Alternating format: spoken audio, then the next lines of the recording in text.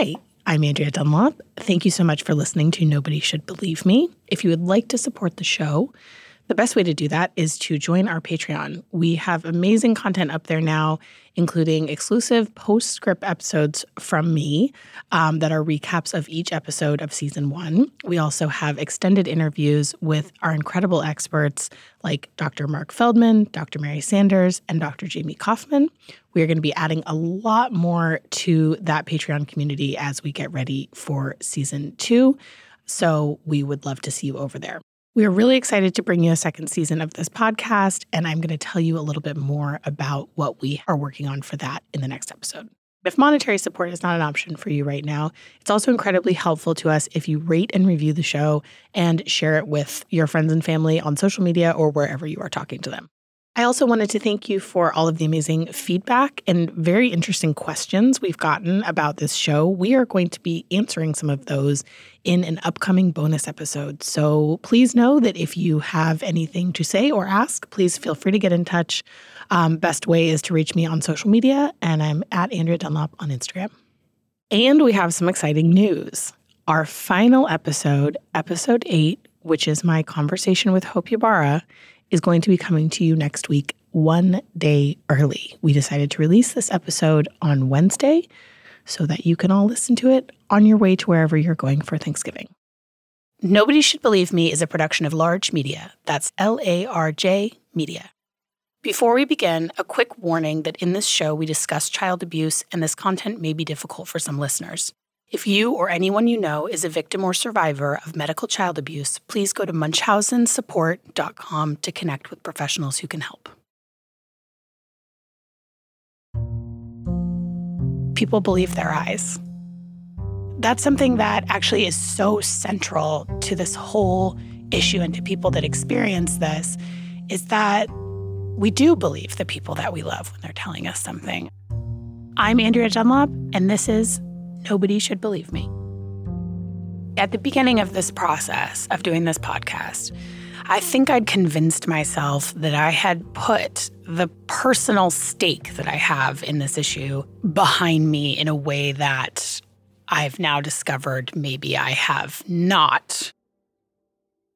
Despite my best efforts to completely detach from my sister, there is still a small part of me that can't help but hope that at some point in the future, there might be some sort of reconciliation.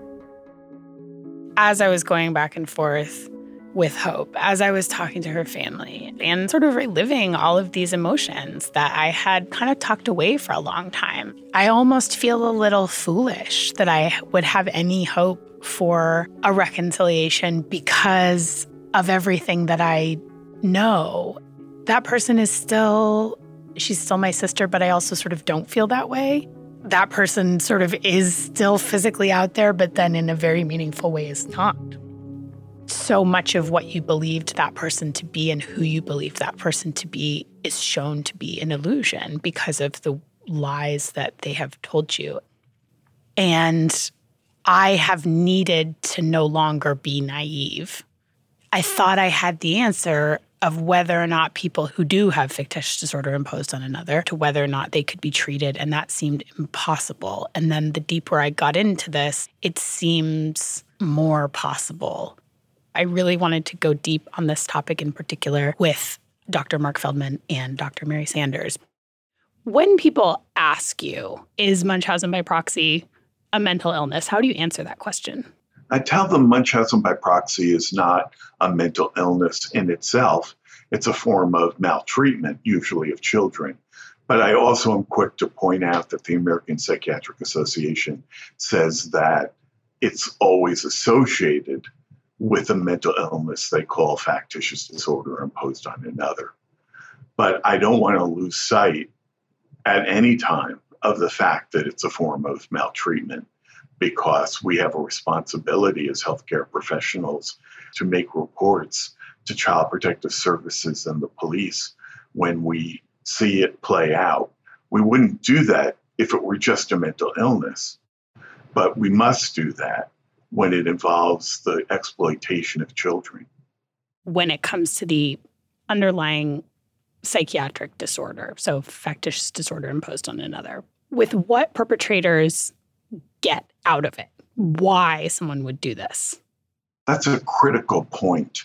In Munchausen phenomena, the person is after emotional gratification, attention, sympathy, care, support that they feel unable to get in any other way.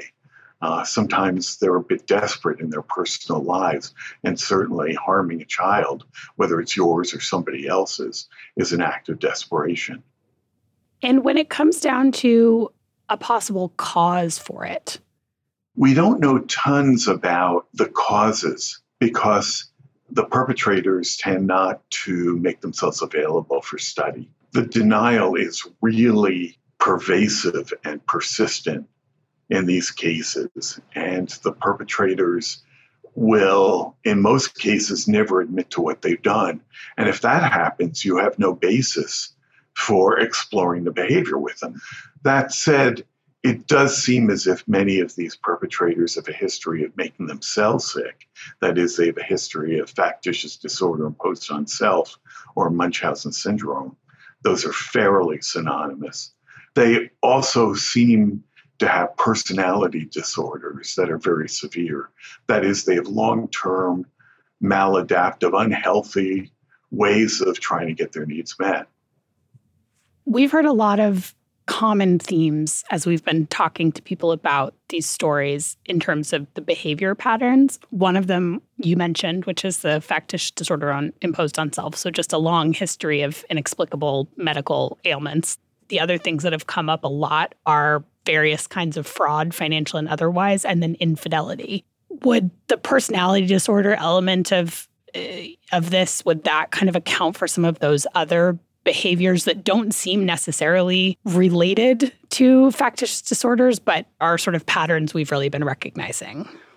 A common underpinning is deceptiveness and impulsivity and poor judgment. And that kind of person is likely to engage in all the kinds of behaviors we're talking about now, whether it's infidelity, lying about aspects of their lives that may not even involve illness in any way. When it's severe, we call it pseudologia fantastica, which is a Latin term for pathological lying, where the person mixes some truth with fiction, which makes for the best lie in a sense. When we see that, we know that we've got an extraordinarily difficult uphill battle to fight to get them to acknowledge that anything they said is false. Another pattern that we've seen and that I've seen just in reading about many different cases is that many of these babies who end up becoming victims of medical child abuse are born premature and in some cases severely premature. And so any baby who's born premature is going to have some issues in the very beginning.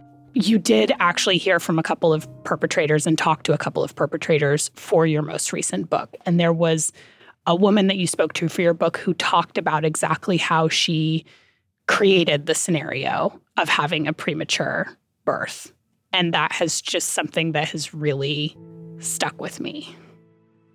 You're right that a common factor among some perpetrators, in fact, many, is that there have been obstetrical complications that led perhaps to a failure of bonding early on.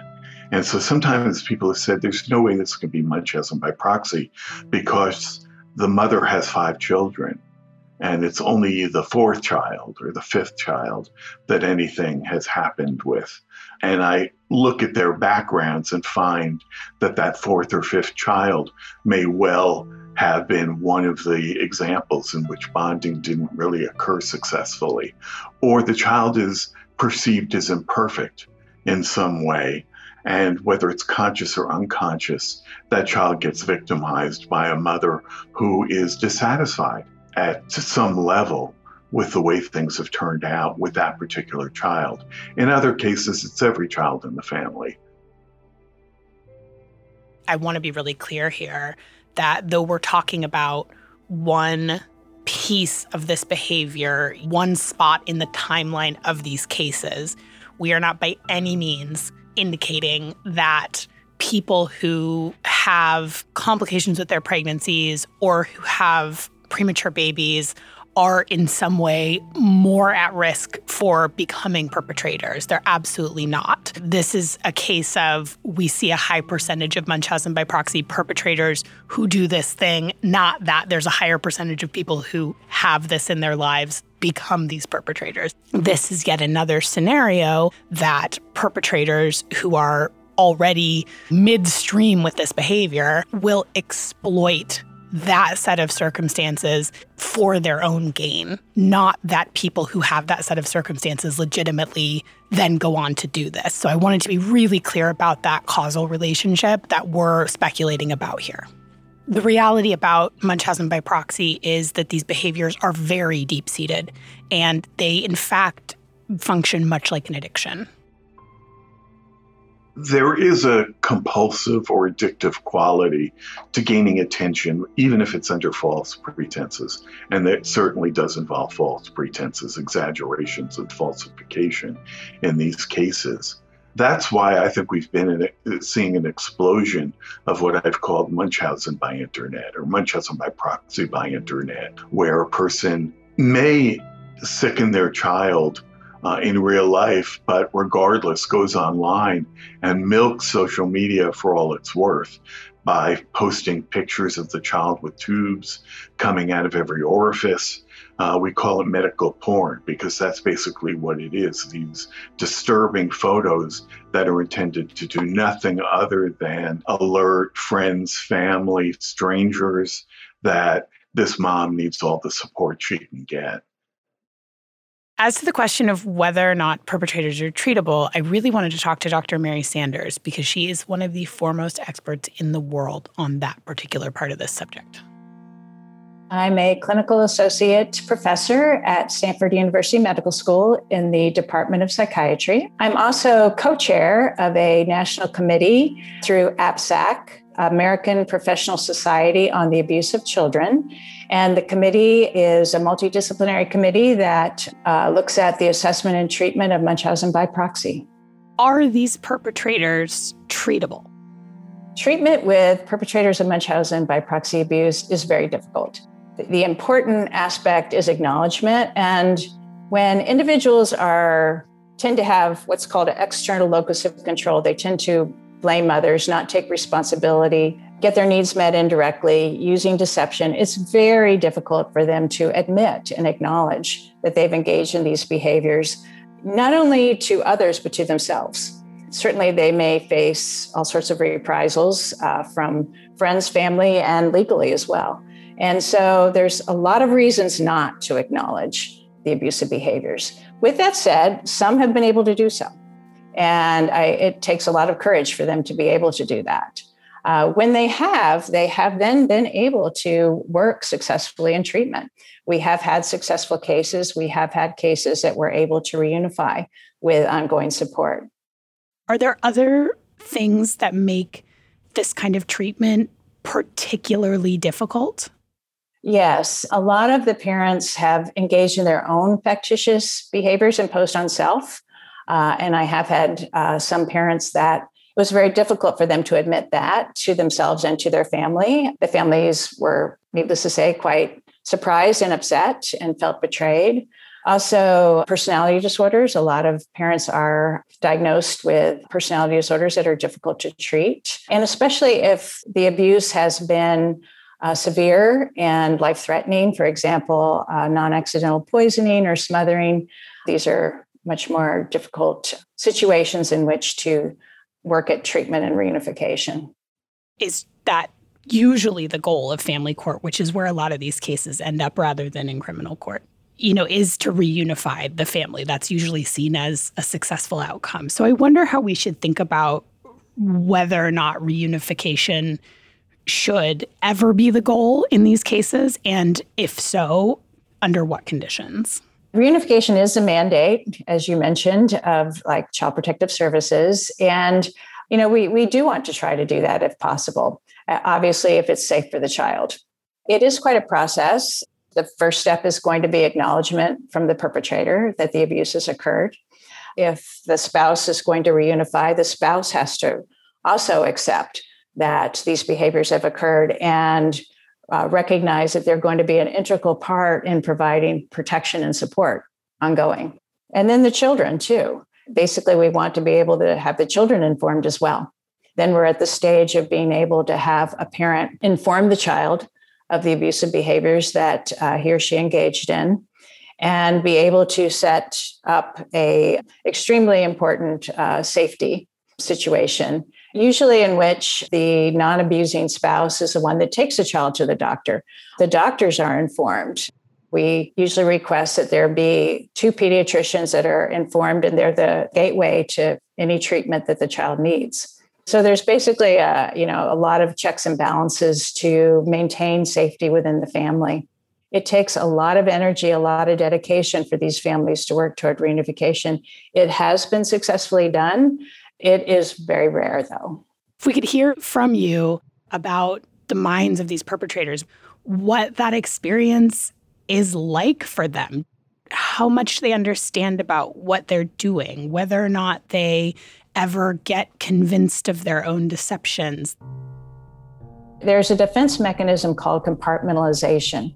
One parent told me they were able to take the knowledge were doing this to their child, actively harming their child, and sort of put it in a little mental drawer and kind of close it. They knew it was happening, but they could just not pay attention to that information. Like you lose your keys and there they are. So every once in a while they would be reminded that they were engaging in these behaviors.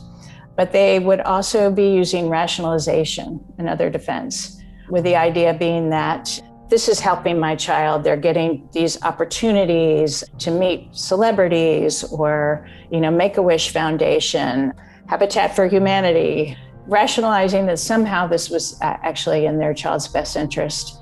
And I have had parents that they said they almost came to believe the illness. And especially, when they were able to convince doctors and then the doctor said, oh, yes, your child has this, they were able to kind of suspend reality and come to believe it to some extent themselves. It's not a delusional system, but being able to almost convince themselves, even though they know it's not true.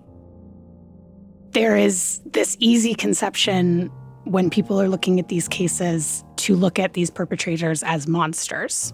I really appreciate and think it's extraordinary that people like you can find enough empathy as a way in to helping these women and helping these families. And it's moving for me to think that it's not just completely hopeless.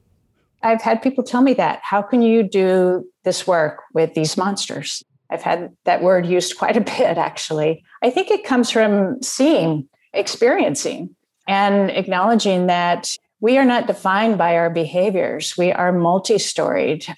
Certainly, we can all engage in behaviors that don't fit for us.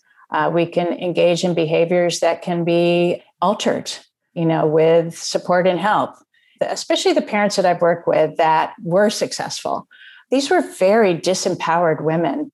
We go back in time and look at their growing up, especially around how do you get attention? How did you get your needs met?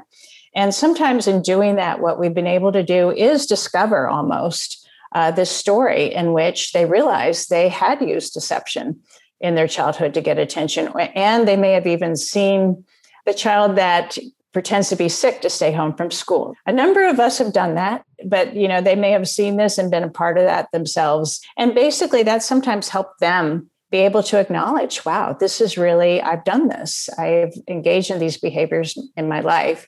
And now I've taken it to this step where I've, presented myself as being ill when I'm not, presented my child as being ill when my child is not. And so sometimes that's where we can get to the acknowledgement if it's not right away. I really like that you made that connection between the childhood experience of I'm sick and I want to stay home from school and you get taken care of. And I think is a pretty universal human experience to enjoy being nurtured and taken care of and having a little minute away from life. So I think it's really helpful to bring those comparisons back down to earth a little bit, because the more that we can understand how this is an extreme of that feeling that we can relate with, it's helpful to everyone to understand that this is on a continuum rather than a good mother does this and a monstrous mother does that. It's not an all or none, exactly. And there is a pretty big spectrum of these behaviors. There certainly is a spectrum. With that said, we're also very cognizant that all of this is harmful to children, and we do want to keep that in mind. And I think it's especially important because the best way to get these families help is to report the abuse. Situations in which children may be over-medicalized, brought to the doctor when they may not have a need, that leads to inappropriate treatments that can be harmful, evaluations that can be invasive, all the way to, yes, smothering or use of substances, poisoning that can certainly put a child at risk for death. You know, it gets to this question whether we should be looking at Munchausen by proxy perpetrators as criminals to be prosecuted or sick women who need help. My experience is that both can happen simultaneously, which is difficult. Here you have an individual who either has to plead guilty or not guilty, which means if they're pleading guilty, then they're open to entering into treatment because they're acknowledging.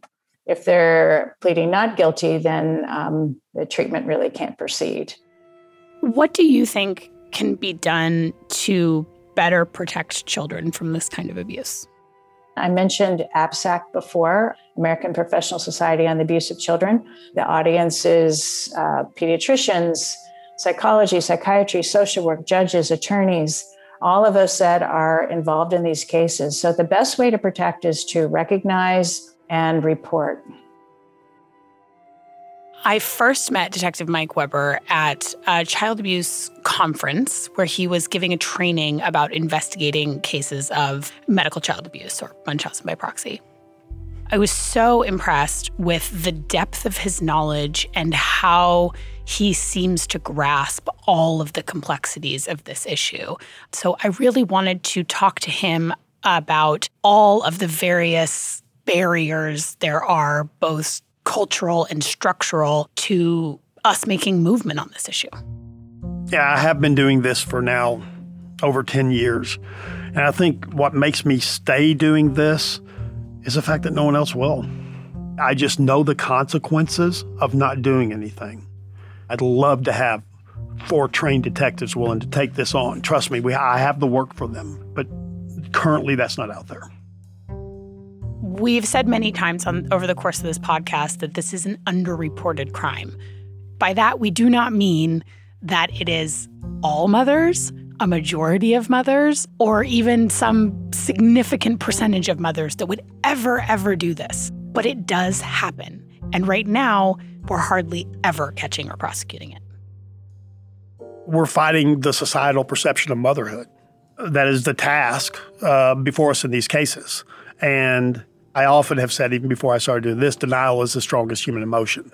This is hard to wrap your head around. It's hard for police officers, veteran detectives to wrap their head around. So for regular people to think that their picture of motherhood is going to be disturbed in such a really disturbing manner, it's very hard for them to accept that.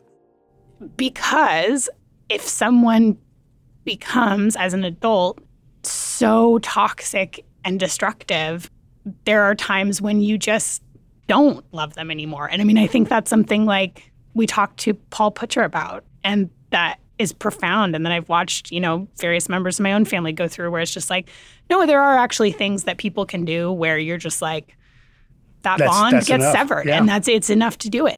I've seen what parents who unconditionally love perpetrators in these situations will do, and they become enablers. Like you said, it's like they're dismantling their idea of motherhood. A lot of people really want to hold on to that idea that motherhood is this sacred thing and it will turn flawed human woman into some kind of angel on earth that would never do anything bad. When I was a investigator with the local DA's office, and we would have trials on other forms of child abuse, not this form, but other forms. The sentences for mothers who committed other forms of abuse were far less than for males. It's just the perception that society has. Partly because you have this act, this behavior of medical child abuse, And then right intertwined with it, you have this disorder, of factitious disorder imposed on another. And that's where like the motive comes in. It's not that we should be saying this is mental illness, these people are not criminally culpable. Right.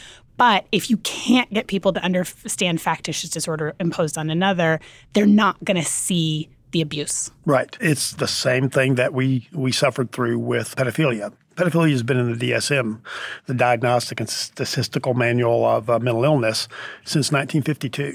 So you have that same combination with aggravated sexual assault of a child and pedophilia. You have those overlapping diagnoses. But what we've come to understand is, okay, well, they may be a pedophile, but guess what? They're still a criminal. And that is the problem that especially family courts are having in these cases, especially when they see a attractive, especially well-to-do mother who they identify with. I'm talking about family court judges. They're maybe in the same social class as they are, and they just don't believe that a mother could do this. I'd imagine this is really difficult work being a detective on child abuse cases. I mean, do you find yourself getting emotionally invested? In most of my cases, there's been a positive outcome, because we haven't got a positive outcome in every case. And the ones that stick with me are the ones where we didn't. Those ones really stick with me and really haunt me, for lack of a better word. You don't get emotionally involved as a detective, but you see the emotional toll they take on others, and that's impactful to you. As long as I can get the child safe, it's not even necessarily about a conviction of the parent. Unfortunately, in these cases, that's usually the only way you get a child safe is with a criminal conviction. During the investigation, I have to strictly look at the evidence that I have and see if that fits a crime. There's been times where I know that this form of abuse is happening, but it doesn't meet our state law. I can't file a criminal case. I turn my findings over to CPS and hope that they do the right thing. You know you're not dealing with someone who's like operating by the same playbook that most of the people you're ever going to talk to in your life are. Right. But I do think it's important to also point out she knew what she was doing when she was doing it, and she knew it was wrong. So it is important to point out that's the definition of criminal sanity. You, I, Dr. Feldman, pretty much everyone on the committee agrees they are subject to the criminal justice system. But at the same time, it doesn't mean they're not a human being. Dr. Feldman has said it's an attempt to get their emotional needs met. Does that have any bearing for you on like how you would look at these offenders if you're seeing it less as a like almost, to me, that's almost something deeper, right? That it almost hints at like this is a much more profound compulsion than I'm just trying to get people to pay attention to me. I don't know. There's such a negative connotation with attention seeking. I mean, from a legal perspective, from a detective perspective, that would just go to motive. It's going to just be a very nuanced motive. And whether it's attention or love, it's still basically the same motive. You're doing it for something that's intrinsic, which is kind of hard for juries to understand. You're not doing it for money. You're not just a horrible person beating your kid. And we can argue about attention or love. Attention isn't always public attention. It can also be private attention from a loved one. So to me, those words, as a detective, obviously not a psychologist, those words are pretty interchangeable as far as motive goes. We're seeing the perpetrators as human beings that do need help, right, but also should not be in the house with their children and maybe should be behind bars for a while. If you humanize them, and like we know with pedophiles now, they can be of any social class, they can be of any social standing, they can be anywhere. If we could somehow get society to understand that about these abusers, we'd have a lot of success. Hopefully we would start catching them sooner, which is better for the abuser and better for the abused. If you catch someone sooner on a mental illness path, then treatment should be easier.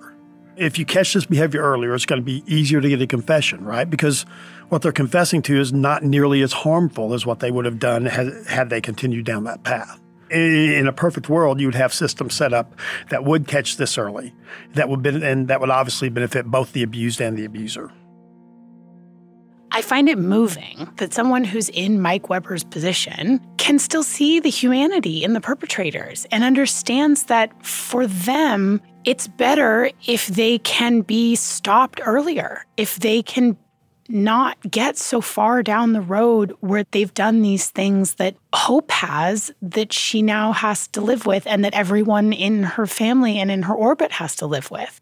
I feel like that's really the spirit that we need on the criminal justice side of stop it early, catch it early before it gets to that point of no return. There's no way I could ever predict any of these offenders' behaviors because they are so wild sometimes. No one, even me as a seasoned police detective, would never. I would never imagine that Hope would put pathogens into her kid. But when the path led me there, I looked at it and I investigated it and I confronted her on it and she confessed to it. Just be open-minded. Approach these cases. Don't be afraid to work. And for supervisors out there, CPS supervisors, police supervisors, if you have a detective or an investigator that has one of these on their caseload, number one, CPS, this isn't going to be done in your magical 3-month time limit. That's freaking impossible. Don't try to shoehorn it into that box. Give your investigator time to work her case. Mike Weber is still working an incredibly intense caseload for the Tarrant County Sheriff's Department, and that's not all he's doing. These days, he is doing trainings all over the country to educate various interdisciplinary groups of professionals about how they can better identify and deal with Munchausen by proxy cases. He is also a member of the American Professional Society on the Abuse of Children's Munchausen by Proxy Committee, along with myself, Dr. Mark Feldman, and Dr. Mary Sanders. In the next 5 to 10 years, I hope we see what we've already started to see societally and culturally. This has gotten its moment in culture. I kind of keep track of cases around the country, and we're starting to see more and more of these cases. What I hope is that the committee's effort and my efforts have some little influence on these cases and getting this information out to detectives so they know what to do on these cases and they know what this is when they see it. I put a lot of research into this show. So the last thing I feel like doing at the end of the day is going on a deep dive into my credit card bill to solve the mystery of where all my money is going. So thank goodness Rocket Money does it for me, because holy cow, once I signed up, I realized just how many random subscriptions to things I had hanging around in there.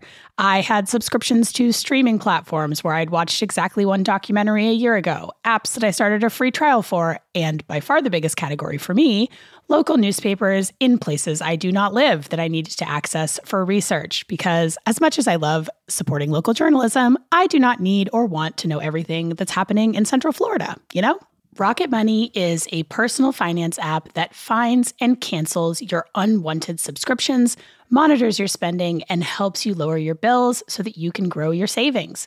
Rocket Money has over 5 million users and has saved a total of $500 million in canceled subscriptions, saving members up to $740 a year when using all of the app's features. I immediately got rid of several $100s in old app subscriptions, newspapers, and other ephemera that I honestly don't even remember signing up for.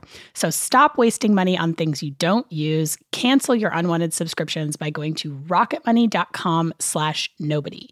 That's rocketmoney.com/nobody. rocketmoney.com/nobody, and we will have that in the show notes for you. Remember that using our offer codes lets our advertisers know you're listening, and it's a great way to support the show.